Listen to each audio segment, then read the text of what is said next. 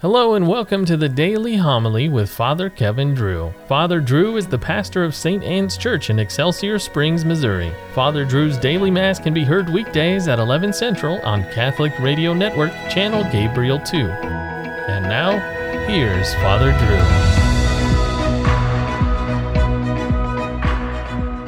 Drew. A reading from the first letter of St. Paul to Timothy. Beloved, teach and urge these things. Whoever teaches something different and does not agree with the sound words of our Lord Jesus Christ in the religious teaching is conceited, understanding nothing, and has a morbid disposition of arguments and verbal disputes.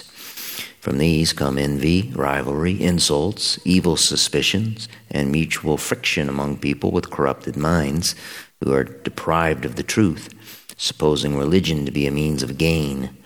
Indeed, religion with contentment is a great gain. For we brought nothing into the world, just as we shall not be able to take anything out of it. If we have food and clothing, we shall be content with that. Those who want to be rich are falling into temptation and into a trap, and into many foolish and harmful desires, which plunge them into ruin and destruction. For the love of money is the root of all evils, and some people in their desire for it have strayed from the faith, and have pierced themselves with many pains. But you, man of God, avoid all this. Instead, pursue righteousness, devotion, faith, love, patience, and gentleness. Compete well for the faith. Lay hold of eternal life, to which you were called when you made the noble confession in the presence of many witnesses. The word of the Lord. Blessed the poor in spirit, the kingdom of heaven is theirs. Why should I fear in evil days when my wicked ensnarers ring me around? They trust in their wealth. The abundance of their riches is their boast. Yet in no way can a man redeem himself or pay his own ransom to God. Too high is the price to redeem one's life. He would never have enough to remain alive always and not see destruction. Fear not when a man grows rich, when the wealth of his house becomes great, for when he dies he shall take none of it, his wealth shall not follow him down. Though in his lifetime he counted himself blessed, they will praise you for doing well for yourself. He shall join the circle of his forebears, who shall never more see light.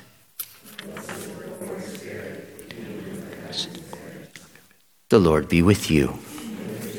Reading from the Holy Gospel according to Luke. Jesus journeyed from one town and village to another, preaching and proclaiming the good news of the kingdom of God.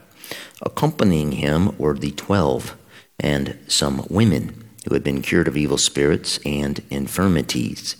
Mary, called Magdalene, from whom 7 demons had gone out, Joanna, the wife of Herod's steward Chuza, Susanna, and many others who provided for them out of their resources.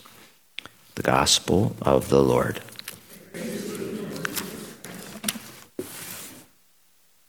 Accompanying him were the 12. G.K. Chesterton had an essay titled The 12 Men, which dealt with the British jury system. Chesterton wrote, "Whenever our civilization wants a library to be cataloged or a solar system discovered or any other trifle of this kind, it uses up its specialists. But when it wishes anything done which is really serious, it collects 12 of the ordinary men standing around." The same thing was done, if I remember right, by the founder of Christianity. 12 ordinary men and some women. Some women who had been cured of evil spirits and infirmities. Luke mentions the Magdalene, Joanna, Susanna, and many others who provided for them out of their resources. Here is more proof from Luke that the story of Christ's life, death, and resurrection is not made up. The apostles were not false witnesses, as St. Paul wrote the Corinthians. You see, if the story was made up, it would have included 12 extraordinary men, and more likely than not, no women. See, Christ led the life of a traveling missionary. And a scholar wrote that though this activity must have been intense, it was not particularly varied. Christ journeyed from region to region and town to town, preaching in public and private. Crowds thronged to him to hear his wonderful teaching and be amazed at the miracles which confirmed his teaching. Through all of this, Christ was not traveling alone. He had a small group who had dedicated themselves to him and were with him constantly. And he had others, a constantly changing trail of people who were animated by a variety of motives.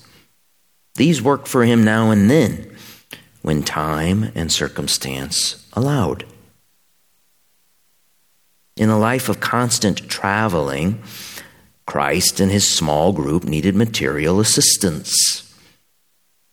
They were not going to find free food and lodging in every poor little village in Galilee. And so, women of means who knew how to get things done coordinated food and shelter for the tired and hungry missionaries. What prompted these women to do this? Gratitude, for Christ had healed them of evil spirits and infirmities. It was then natural for these women to care for the material needs of what was kind of a family. But why does Luke mention them? Perhaps, the scholar and others wrote, Luke mentioned these women as a tactful allusion to one of his sources of information for his gospel. Isn't that interesting? Luke did not travel with Christ, but he interviewed eyewitnesses.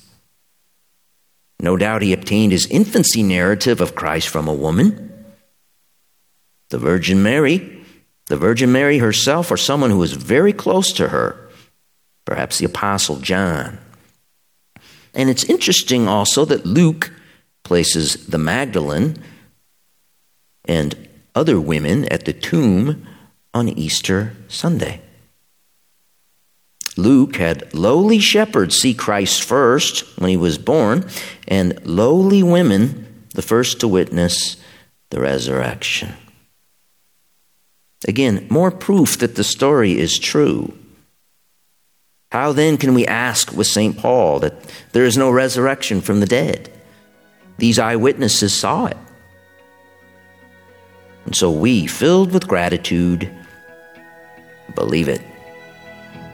Our faith is not in vain.